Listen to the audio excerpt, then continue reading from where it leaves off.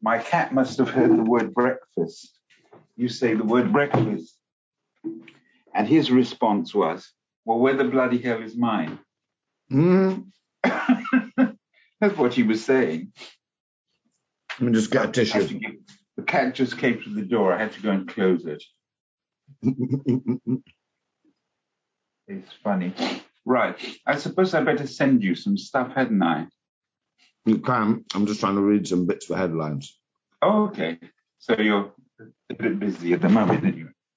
I've never spent so much time buying so much gadgetry as I have these last few months and so on.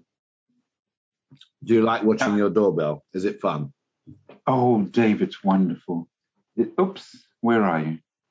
And what have you caught so far? Dave. It's wonderful. I tell you what. You know, we pay £80 a month for the brown bins. You know, the garden waste bin that you know, they charge £80 a year for having them. And then last week, one of the most wonderful things I discovered, I was watching my CCTV at 7 o'clock in the morning. Mm-hmm. And I saw this bin man come along, Dave, empty the contents of the brown bin into the black bin.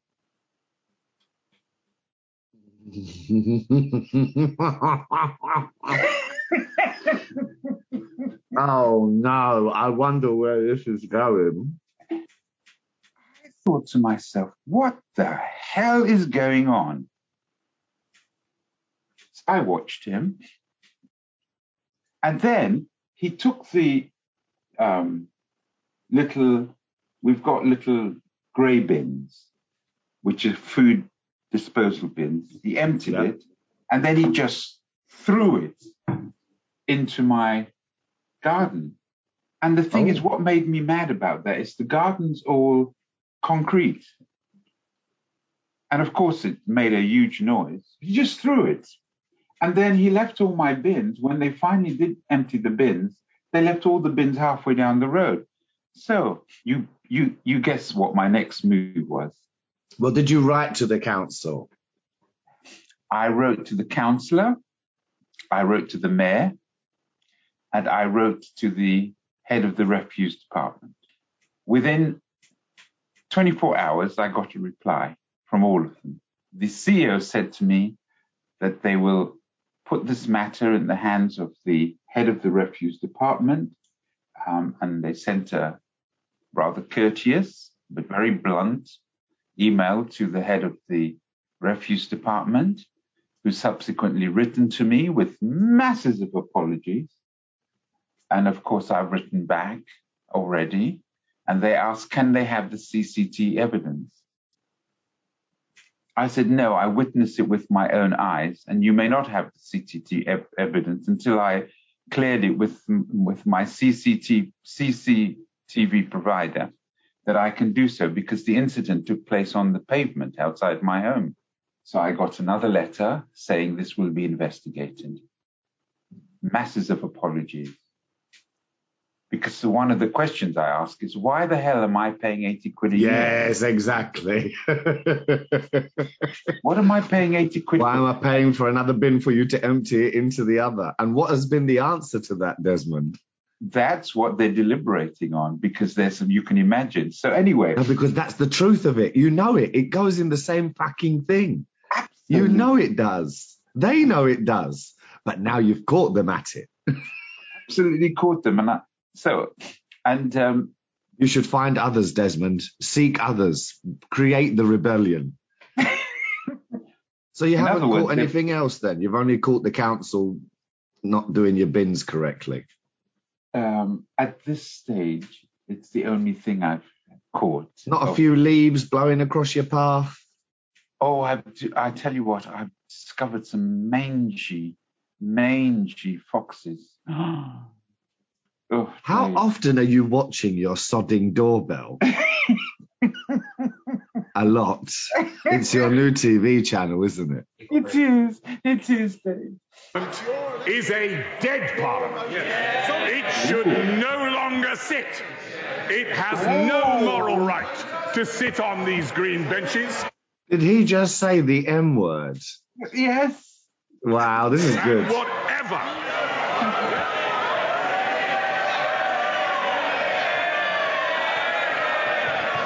They don't like to hear it, Mr. Speaker.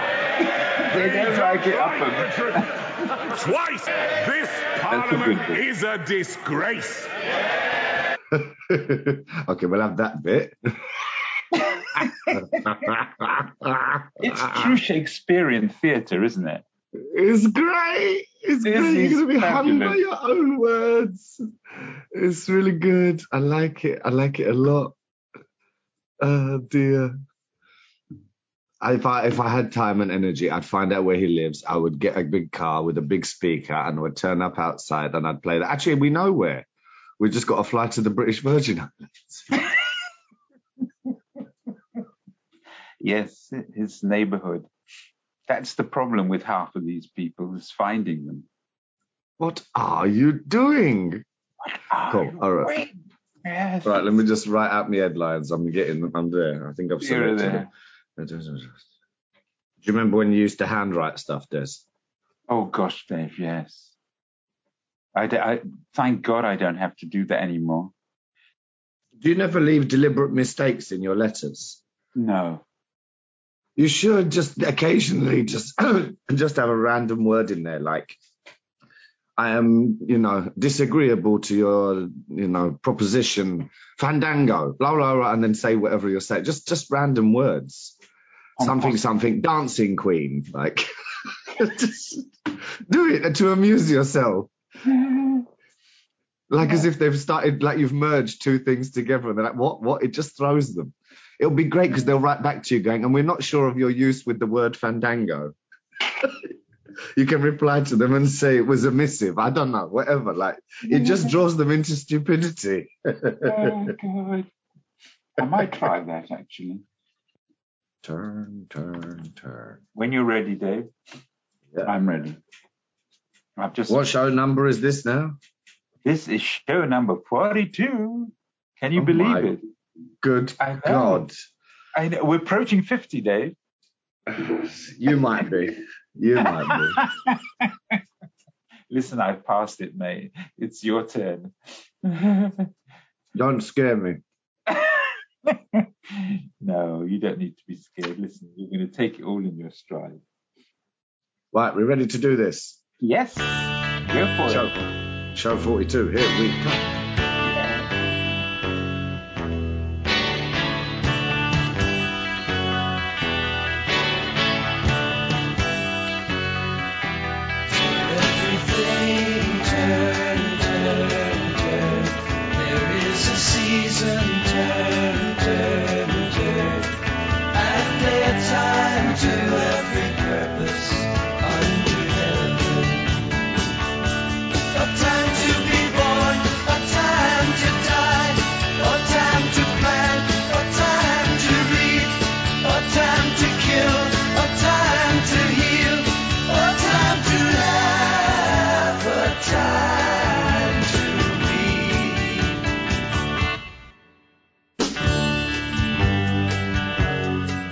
Welcome to this week's Des and Dave. In America this week, the U.S. January the 6th committee has got the goods in their latest subpoena. At least 13 Trump officials violated the Hatch Act whilst in office. Kyle Rittenhouse, U.S. teen gunman's defense lawyers, seek mistrial. Judge says there appears to be intentional discrimination in Arbery jury selection, but allows the trial to move forward with one black juror. Presidents are not kings, and plaintiff is not president. Trump loses in court again. And in other news, a deal has been reached in Glasgow at the COP26 Climate Summit. The deal presses for more urgent emission cuts and promises more money for developing nations to help them adapt to climate impacts. But the pledges don't go far enough to limit temperature rises to 1.5 degrees Celsius. And the Conservative Party has been bombarded with allegations that its MPs are on the fiddle.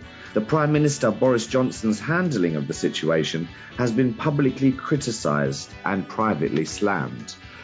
With more and more stories coming out about MPs' wrongdoing, it has put Labour on the front foot against the Tories for the first time in polls since January this year. How long before the Tory party commit regicide on their leader? All that and more from Des and Dave. I don't follow rules and they don't like that. I was skipping fools to get my sack right. My past text me and that's why I don't text back. Cause foolish out of prison and be right back. These brand new don't step on my Balenciagas. I'ma get it cause they let me. They don't like how I talk that. Put it on my wrist and put a dripping. 42 I'm steady living. Yeah I'm on and I'm off that.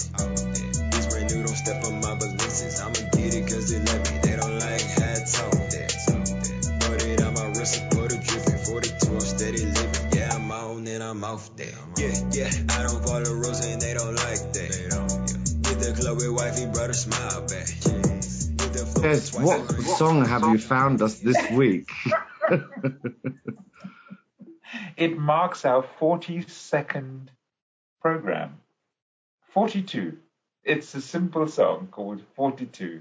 And I haven't a clue what they're talking about. I think neither do they. Yes, it was a shocking music selection from you this week. I wasn't expecting that. But I tell you what, I love the beat. It's kind of sexy beat. I feel like we need to be in a nightclub. Anyway, it's been a productive week, hasn't it, Desmond? I'm very excited about UK politics for once. Anyway, we'll get there. You've got a lot of explaining to do this week. But the important thing to keep in mind is that the Americans who kept stoking Trump's desire to remain in office and took the most extreme views, will go to great lengths to fight disclosure. So the question now is, will the consequences be severe enough to act as a deterrent? And can the January 6th committee speed up its prosecutions of these people? And I believe we have a short audio.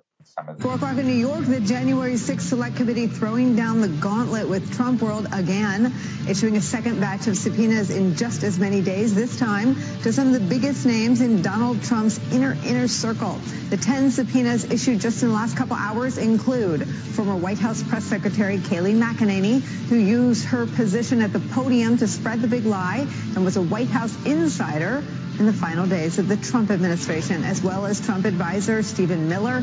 In a letter to Miller, the committee notes his role in spreading voter fraud conspiracies and notes that he and his team prepared the speech that Trump gave at the January 6th rally that led to the insurrection. Also subpoenaed John McAtee. He's described in the book Peril by Bob Woodward and Robert Costa as, quote, Trump's favorite enforcer. And stunning new reporting in a book by Jonathan Karl portrays McAtee as instrumental in the pressure campaign to get Vice President Mike Pence to disrupt the certification of the vote on January 6th. Also among those 10 subpoenas, National Security Advisor to the Vice President, Keith Kellogg, who was in the room with Donald Trump as the attack unfolded on Capitol Hill. All this comes amid an ongoing battle over documents and the release of documents from the Trump White House. Overnight, the ex-president filed an emergency request to block the National Archives from giving the 1-6 committee Trump administration records. Even as the issue is already being dealt with in court, the judge wasted no time shooting down Donald Trump's request in just hours, calling it, quote, premature. A final decision by the same judge on Trump's records is due any day now. That decision and the decision by DOJ as to whether or not to prosecute Steve Bannon for defying a congressional subpoena from the Select Committee will have huge consequences for the committee's investigation and, frankly, for the rule of law in this country moving forward. Well, that definitely all needs some unpacking because there has been some developments. So I don't know if it's worth rewinding. So the January Select Committee that's looking into what happened on January 6th has asked former Trump people to come and give evidence. More of them have said, no, thank you. We are asserting executive privilege. Biden has said, as current president, there is no privilege here into this extraordinary thing that went on, archives release. They took it to court. They argued in court. They lost in court. The revelation should have come out on Friday, just gone, but they managed to get a federal circuit to put in an appeal, and that won't be heard until at least the end of November. So at the moment, Trump's not quite won, but they're not going to get the documents as soon as they thought they were going to get them. That's right. And Merrick Garland has now produced the information required by the judge to indict Bannon. And as of today, Bannon has been indicted, and the gauntlet has been thrown to the Mark Meadows and the whole heap of other Trump allies who have been reluctant to provide any written or oral evidence to the House committee. So the what's the word? The noose, Dave, is getting rather tighter. What I love is the succession of events this week. So it was Trump loses court case. All the evidence is coming out Friday.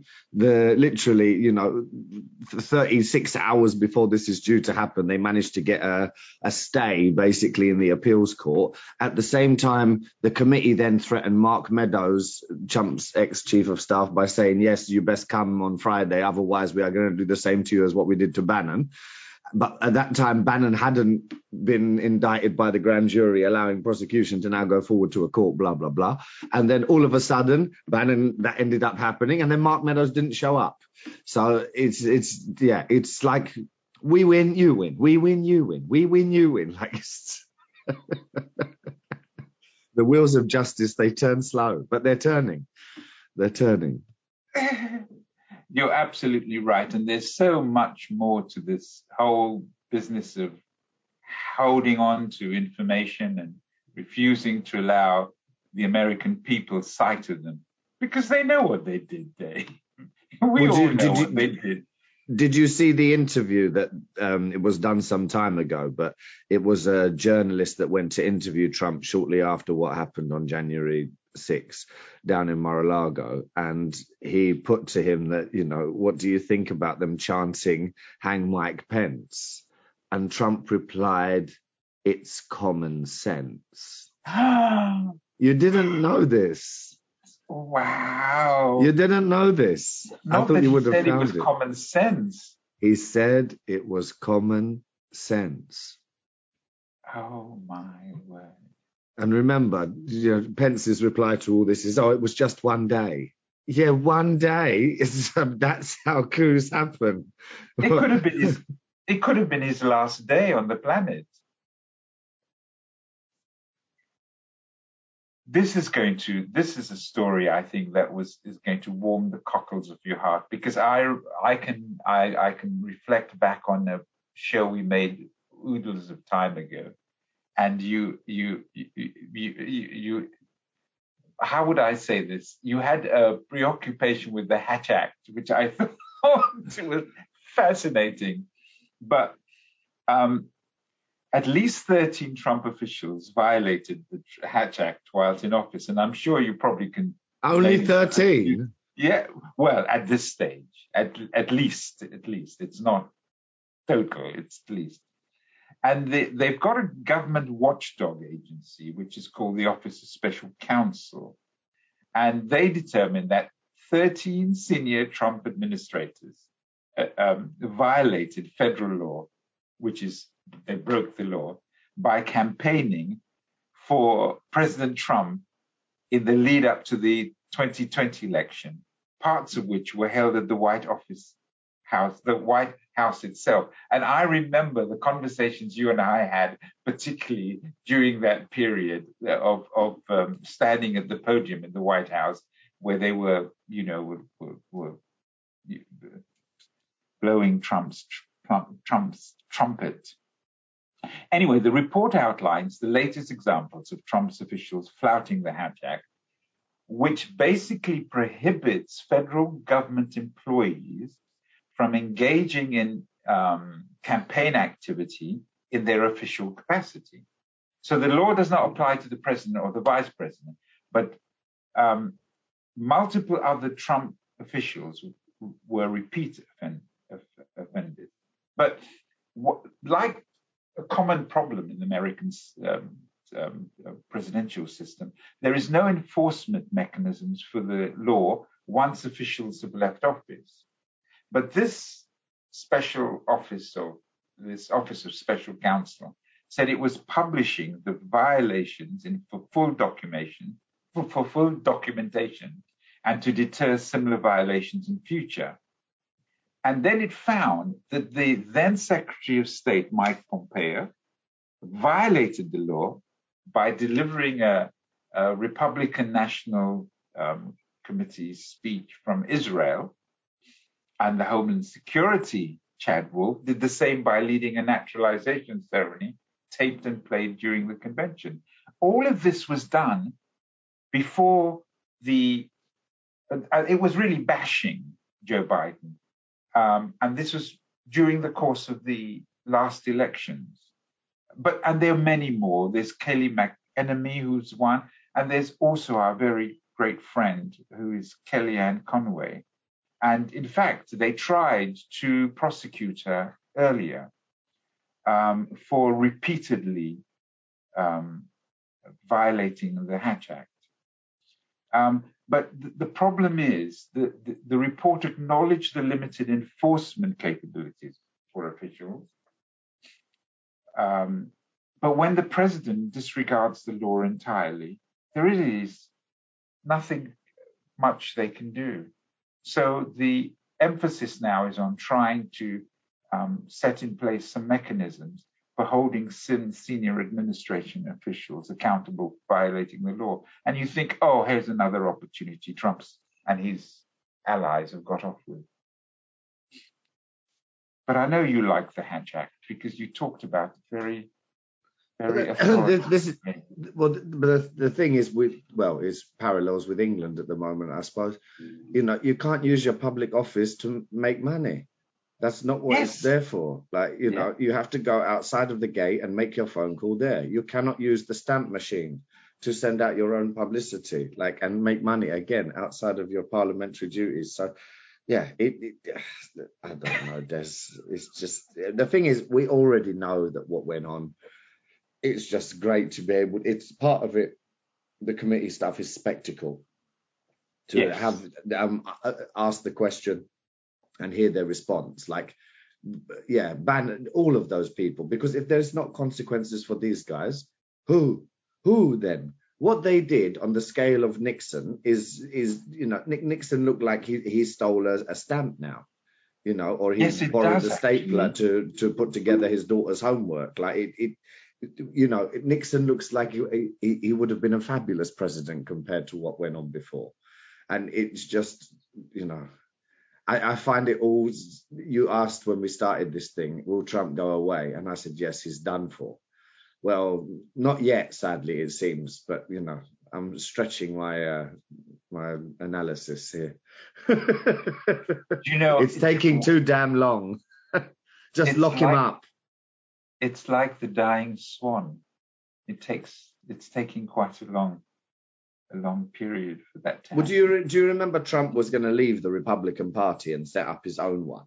And he'd actually made up his mind. And what happened was the Republicans basically threatened him and said, we will get rid of your donation list, the one that he emails that then produces, tens of millions in a pop. So they virtually threatened him with, we will just cut you off and cut you out, and you will have to pay all of these legal bills. We will no longer pay them. And it seemed that money talked, Desmond, and he changed his mind. Do you know, that's such an important observation there, Dave. I think, and this is my own thoughts from the information that I've been aware of and seen so far, is that the Republicans have put Trump in place because of what he's delivered to them. And in reflecting on Trump's last administration, the only thing that Trump actually delivered, which was of any value to American citizens, is heaping loads of money into the hands of the very wealthy companies, corporations, friends, and individuals that surrounded Trump. They all had huge tax hikes. I can't think of anything else. He didn't get round to building the wall. He didn't get round. The funniest joke is infrastructure week. You know, it was always infrastructure week, but nothing ever happened. And this time Biden made the joke, as we played last week, where, yes, infrastructure week finally passed. And there's all sorts of juicy nuggets. Okay, it's nowhere near the size of what they originally wanted. And there's part 2 still to come in simplicity. But there is some huge social schemes that Americans are not used to that is going to put lots of dollars in poor people's pockets. And we'll have to see how that plays out, because if they're now saying, oh, look what's happened. And they actually had the Republicans help them pass that. Let's not remember that, you know, there were certain Democrats that were refusing to pass this thing, because this one was written in the Senate and passed then just in the House. And you've got the one that's from the House that needs to go to the Senate. It's all a game of stupid ping pong. But Pelosi knows what she's doing, Des. Nancy Pelosi, House Speaker. The good one. She only calls the vote when she knows what the vote will be. Talking of Donald Trump, there is other Republicans in that party. And as always, the Lincoln Project likes to delight us with their compilation of what happened last week in the Republican Party. Have a listen when it loads.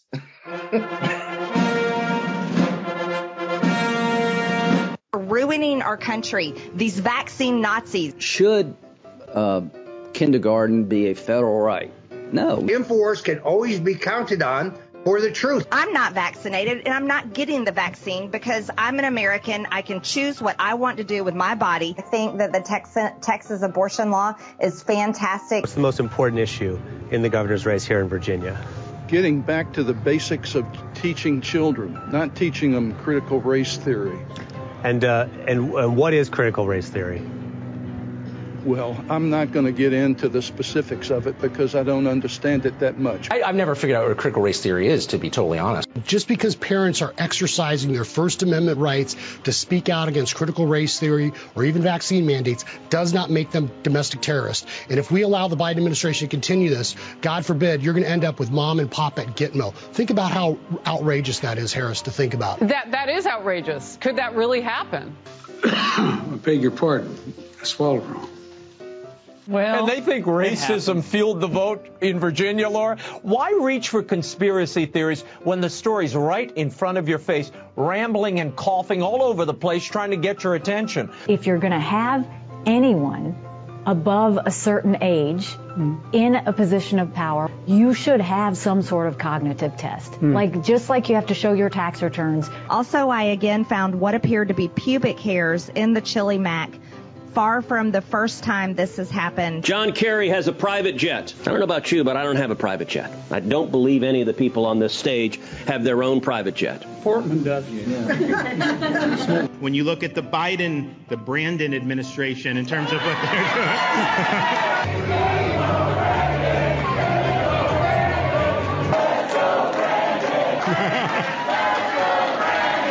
doing. Let's go, Brandon!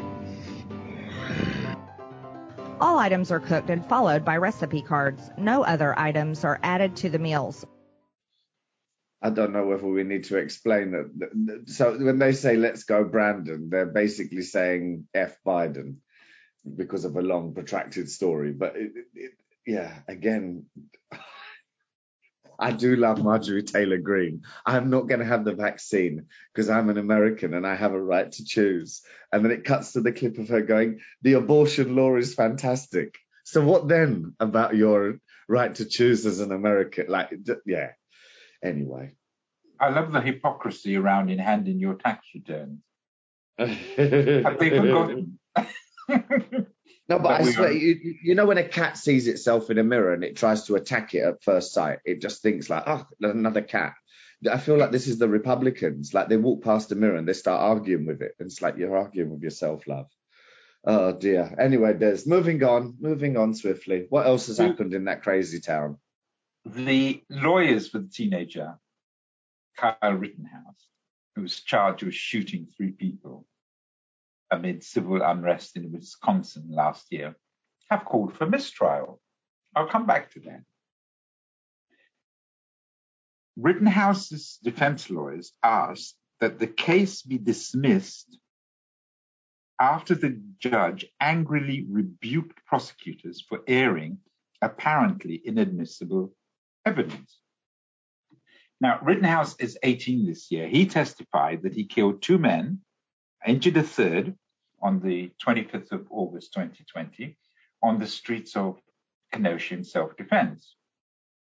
And he's facing counts including intentional and reckless homicide, reckless endangerment, and illegal possession of a firearm after he fatally shot and killed Joseph Rosenbaum, who's 36, and Anthony Hoover, who's 26. And he severely wounded Gage. I'm not even going to attempt to pronounce his surname. It's Crank. Anyway, 28. And it's possible that he could get life in prison, Kyle. But it's important to remember that when those criminal acts were committed, Kyle Rittenhouse was 17 at the time, and he was not legally entitled to carry these rather dangerous weapons. Anyway, he traveled at the time from his home, his city home. He lives in Illinois. And he said that night, with a semi-automatic rifle in his possession, that he sought to help protect property from unrest on the streets. He's 17. Anyway, we have a rather good exchange between the judge, Bruce Schroeder, and the prosecutor, Thomas Binger, on this very issue. They come to a standoff in the court. It was an intense, emotional day inside this Wisconsin courtroom. The judge making headlines for the tone taken against the prosecution amidst a rarity in any murder trial, the defendant taking the stand to testify in his own defense. You say I'm trying to get to the police. Why were you trying to get to the police? Because I didn't do anything wrong. I defended myself. Indicted for murder, Kyle Rittenhouse trying to take control of this storyline from the prosecutors who had detailed how he obtained a gun illegally and came into this new town armed and ready to go, ultimately attacking and killing 2 protesters. So the defendant went through an orchestrated story with his lawyers, which is the right of any defendant in American courts. What you're going to see here is the effort to present a story of self-defense amidst claimed danger. During the evening, was there any friction between your group and protesters/rioters? No. The only type of stuff that happened was the person that attacked me first threatened to kill me twice. Okay. And the person who threatened to kill you, we now know is Mr. Rosenbaum, correct? Yes.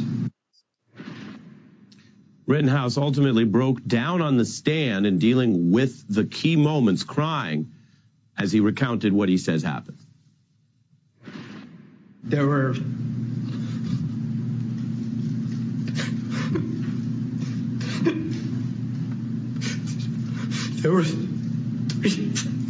people right there.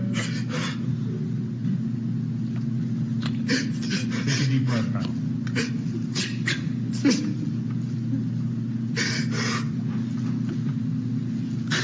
That's what I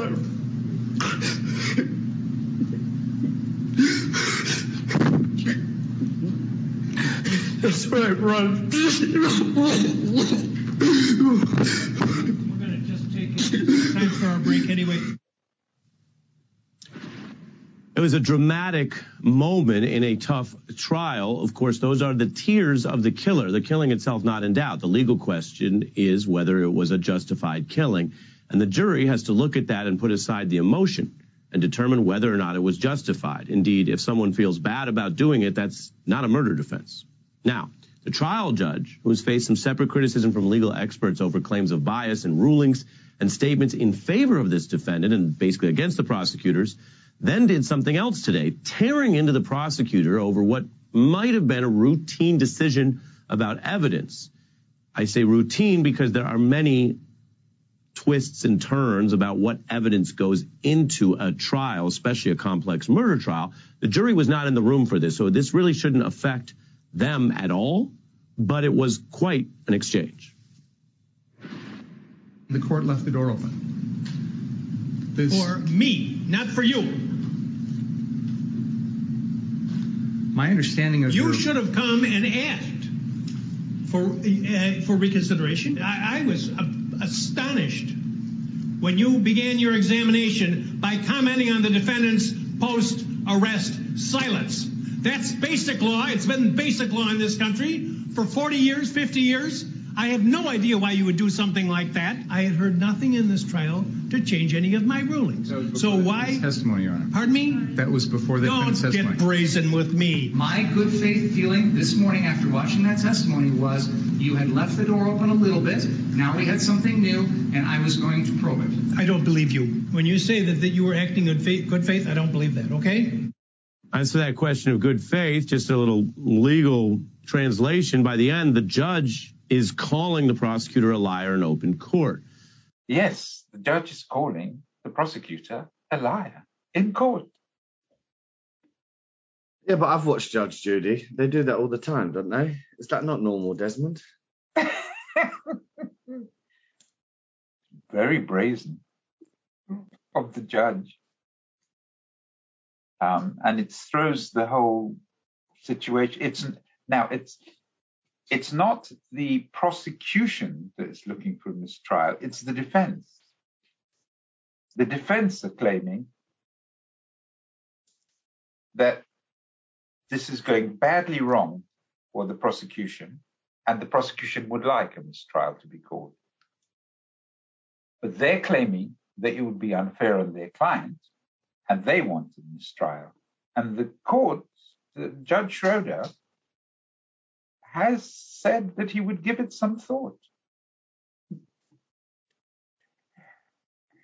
He will definitely give it some thought, because he didn't rule on the motion, but he agreed to do was to take it under advisement, I think is the term he used, based on the future behavior of the prosecution team. But as I said, even the prosecutor, even the defense judge, the defense counsel claimed that the prosecutors may have been angling for mistrial because the case was going so badly wrong for them. But the judge's motives are being questioned, quite understandably so. I thought they played court and king. They can do what they like, can't they? Well, so they say. But this is one trial that's happening at the moment in America during the course of the week. We've also had a second trial, and where the judge says, and it's only happened this week, which is the Ahmaud Arbery case, and the judge said there appears to be in advance of this the trial said that there appears to be intentional discrimination in the Arbery jury selection, but allowed the trial to stand where there's only one black juror, and it took an awful long time for the selection process to happen in this Georgia County in preparation for this trial. And as a panel of 12 people was chosen, consisting of one black member and 11 white member.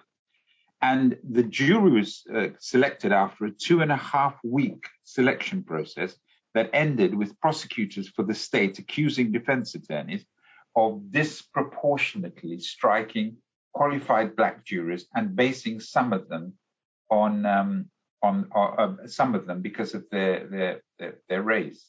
And the judge, who's Timothy Walmsley, said the defense appeared to be, the judge is saying this, ahead of the case, said the defense appears to be discriminatory in selecting the jury, but that the case should go forward. And he said that this court his court has found that there appears to be intentional discrimination.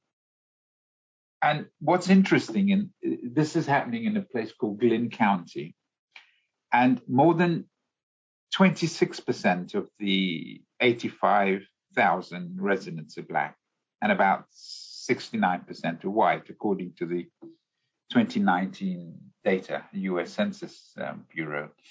And of the 16 jurors selected, including the 4 alternatives, 5 are men, 11 are women, and the mother of Alman Arbery, was devastated by the courthouse, saying she was shocked there's only one black juror. And it's very clear that this case is going to be a trigger point, because you've got father, I believe, son, and neighbor involved in the chasing of Arbery, who was shot. And I think as the case unravels, it will become, I believe, rather ugly, a bit like the Rittenhouse case, rather ugly. Well, from ugly cases to ugly things, how sausages are made. Oh, Desmond, I know you've been glued to your television and also washing out your yogurt pots for recycling. What do you make of COP26? COP26? Yeah. You remember the geezers, they went for a meeting, and the women's they went for a meeting and chat about the climate and said, like, you know, recycle your newspaper, don't burn coal in the yard, wear a jumper, you know. I have got a really very simple view of COP26. I think it's necessary for all the giant nations to be there, and sadly they weren't. Probably people who are the worst violators didn't have a presence, and a significant one.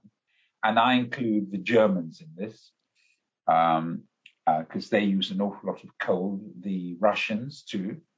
And I think they owe the poorer countries a damn good explanation, and I think they also owe them some support.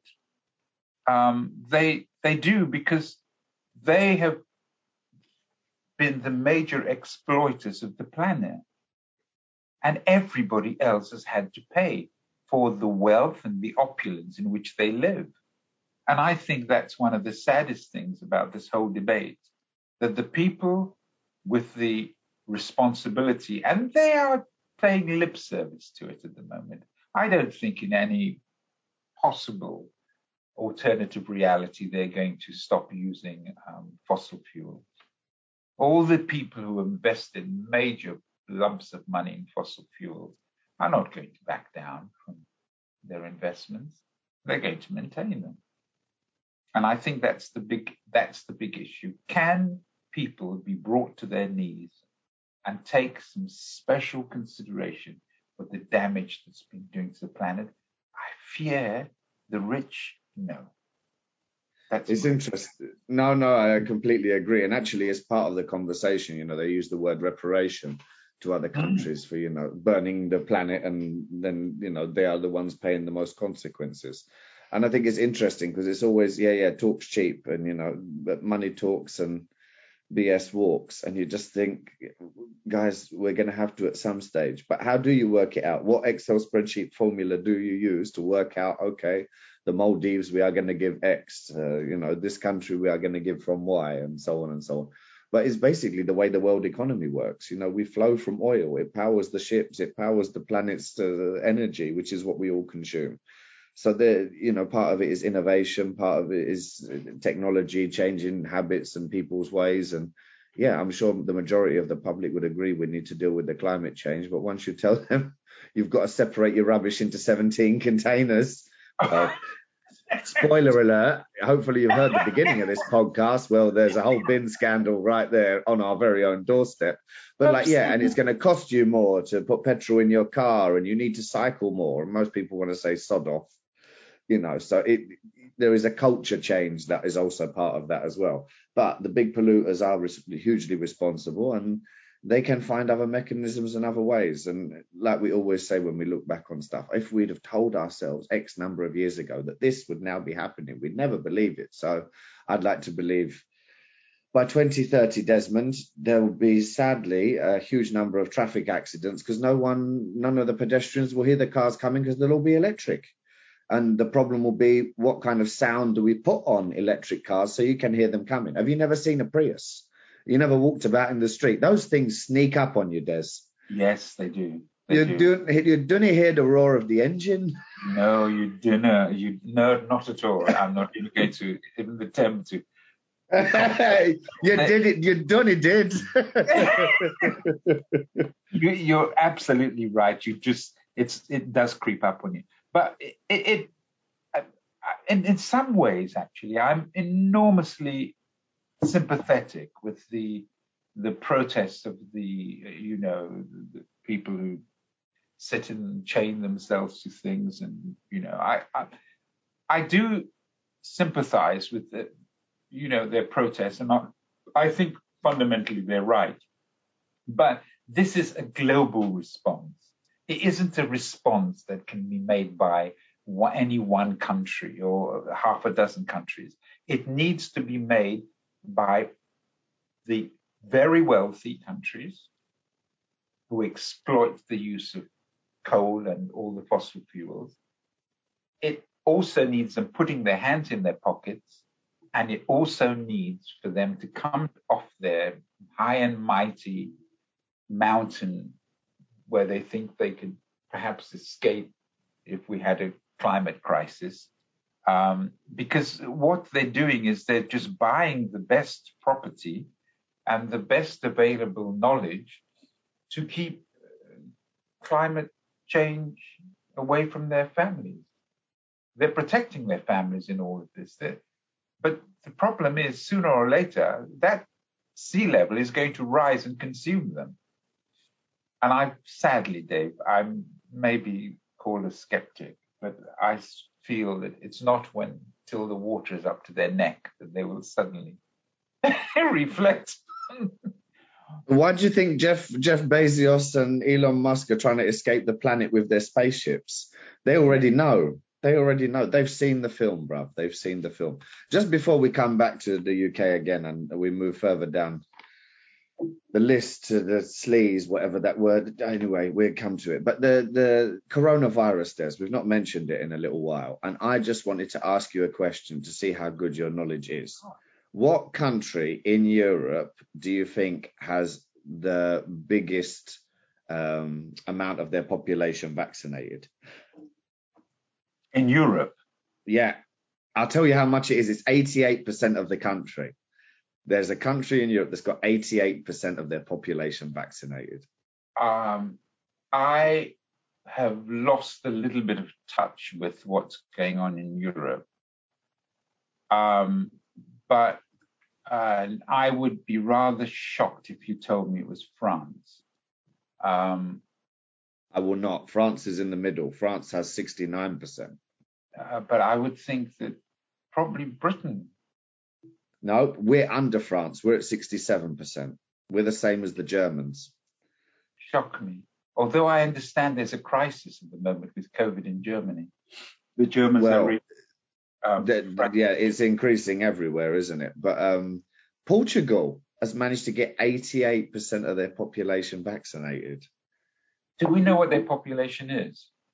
We can quickly Google it while I describe something else or try and suck up the time. Population of Portugal. That'd be quite interesting. I'm curious about that, actually. 10 million. 10 million. It's about a similar population as the Greeks. And that's the population of London. Mm. I tell you, one of the things that I'm a little bit wary of these statistics is that density is an important issue in the consideration of any spreading of bugs and germs and all sorts of things. And I think that's an important issue. The other issue that appears is also racial composition of a country, because it would appear from all the known information is that some races are more susceptible than other races, and that needs to be placed in the equation. The other thing that always concerns me about stats is that I have people all playing the same rules, the same recording equipment, the same recording methods. It varies so much. I mean, one of the things I'm surprised at when I hear that, people saying in Russia, oh, it's fantastic. And, although we know relatively recently, it's not the case. Putin's got problems in Russia with the COVID. But anyway, when you hear these things, you think, well, how are they recording this? Who does the recording? How reliable is it? Talking of recordings, there's a website called Worldometers. There has been 253 million cases of COVID, 5.1 million deaths, and over 229 million people recovered. It's a serious disease, isn't it? Yeah, and like you say, it depends how you break up those figures and look at them all. Because in America, it's nearly 800,000 people have died. Wow. Yeah. It's insane, huh? It's insane. Dave, okay, moving on. I just wanted to cover this very, very quickly before, because I just thought it was one of the most brilliant quotes of the week, where the judge, a federal judge, sided with the congressional committee investigating the January 6th riot by refusing to block the release of the scores of, we talked about it briefly earlier, the scores of White House documents from the Trump administration. And she said, this federal judge said, presidents are not kings, and plaintiff is not president. And here we go, Trump loses in court again. I just thought that was wonderful. Presidents are not kings, and the plaintiff is not the president. Oh, wonderful. Well, talking of kings, regicide, not old Queenie, but Boris Johnson. The Tories will certainly know how to get rid of him when they choose to do it, because they're known for it. The night of many knives and so on and all the rest of it. But Boris this week was forced at the climate summit to confirm that Britain was not a corrupt nation. It's certainly not where he imagined himself speaking or what he would be speaking about 2 weeks ago. I wonder why he said that. I don't know, but let's hear him say it. Listening to what the British Prime Minister had to say. But I genuinely believe that the UK is not remotely a corrupt country, nor do I believe that our institutions are corrupt.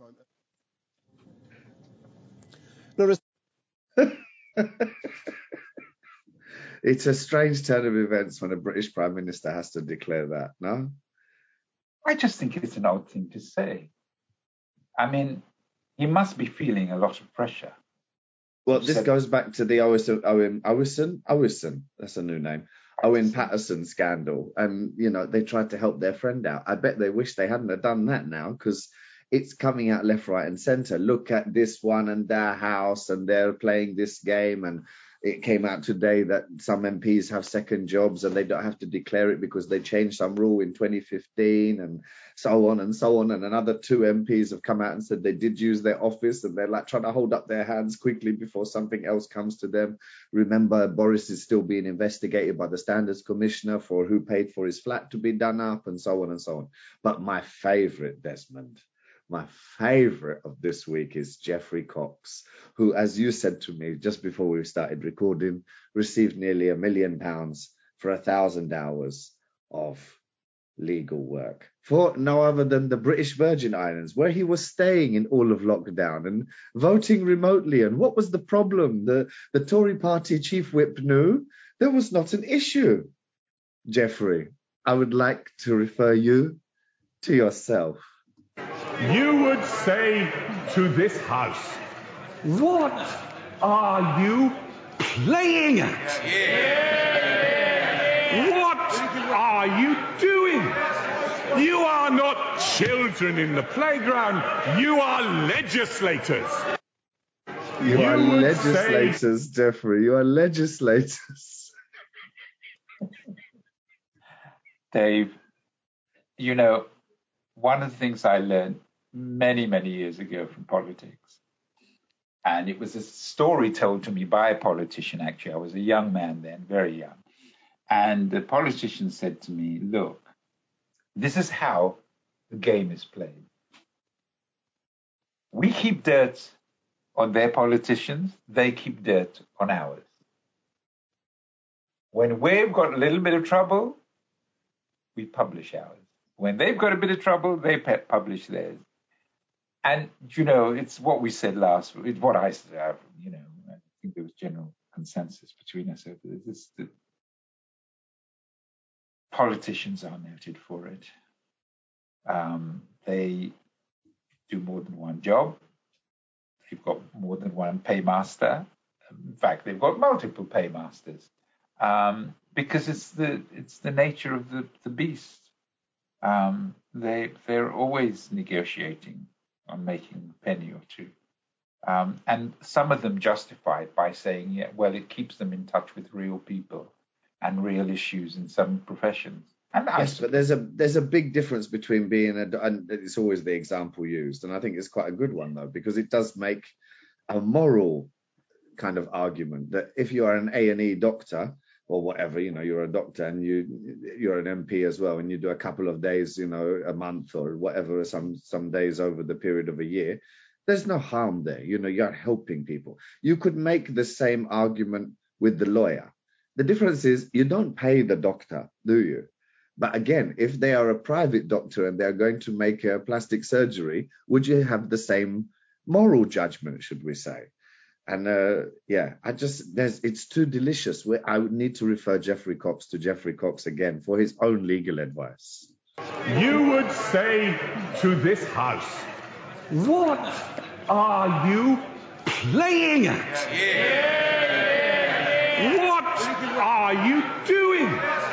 You are not children in the playground. You are legislators. This is too much. It's too good. It's too good. I will say this, that one of the things that one of the reasons why things are looking really quite difficult and bad and it was a blunder definitely on the government's part, is it wasn't so much that Patterson did what he did, but then to attempt to cover it up. That was the cardinal sin, and that's what's drawn everybody to the issues. And that's where the accusation of sleaze is quite rightly referenced. The thing is, it's not going to go away anytime soon because it's already rumbled on for 2 weeks. More stories are still coming out. This week, Boris Johnson has to go in front of the liaison committee, which is the heads of all the chairs rather, of all the select committees, for some very uncomfortable questions. And as we know, he's not very good on detail, but he will sure tell them that Britain is not a corrupt country. So you've got that rumbling in the background, and the detail is what is going to bury them all, because it's too many. It's too many. And I just think ideologically, he stands nowhere. So this could all crumble and crumble quite quickly. One of the things you said, and it's really important to remember, is that the Tories are rather ruthless in getting rid of leaders. And what will happen is that Johnson could very quickly be replaced. And the question is, who's the likely candidate? Difficult at the moment. No, Michael Gove wants it. Of course he does. But there will be some of the others. There'll be, what's his name? Jeremy Hunt that pops back out of the woodwork. Michael Gove is in that man. I think Barclay's more, he's a bit more polished than the others. He's got a good career ahead of him. And you know the cheese woman, Liz Truss. Oh, you gosh. must know her. Yeah, Liz Truss is now the Foreign Secretary. So she is already canvassing MPs. Wow. On whether they like cheese or her. But Dave, you're absolutely right about one thing. They don't waste time. Today's story, maybe. You are today's story, may not be tomorrow's. Watch your back and watch this space. Listen, I would just refer, okay, not just Geoffrey Cox, all right? But I would refer all MPs to his legal advice that we will now give you for free. You would say to this House, what are you playing at? What are you doing? You are not children in the playground. You are legislators. So get on with some legislating, and not just to help your friend out. Oh, Des is beautiful. It's beautiful. Wonderful. But as we say, Dave, we have many, many, many rivers to cross. Right, Des. That brings us to a close for this week, but I'll see you next week for show 43. Yes. Ah, dear. So what did you say, Des, about many rivers? Well, I was going to say, just a very, very out kind, is that I can't help thinking that with the Kenosha killings at such a young age of 17, this is Kyle Rittenhouse, and he has a long life ahead of him, and his true motives on that night will haunt him. And I think also Donald Trump, too, faces many rivers, many court appearances and trials to cross ahead of him. And I just feel that maybe this is an appropriate ending for us. Today's program. Mr. Jimmy Cliff, many rivers to cross. Catch you next week, Des. And you, Dave.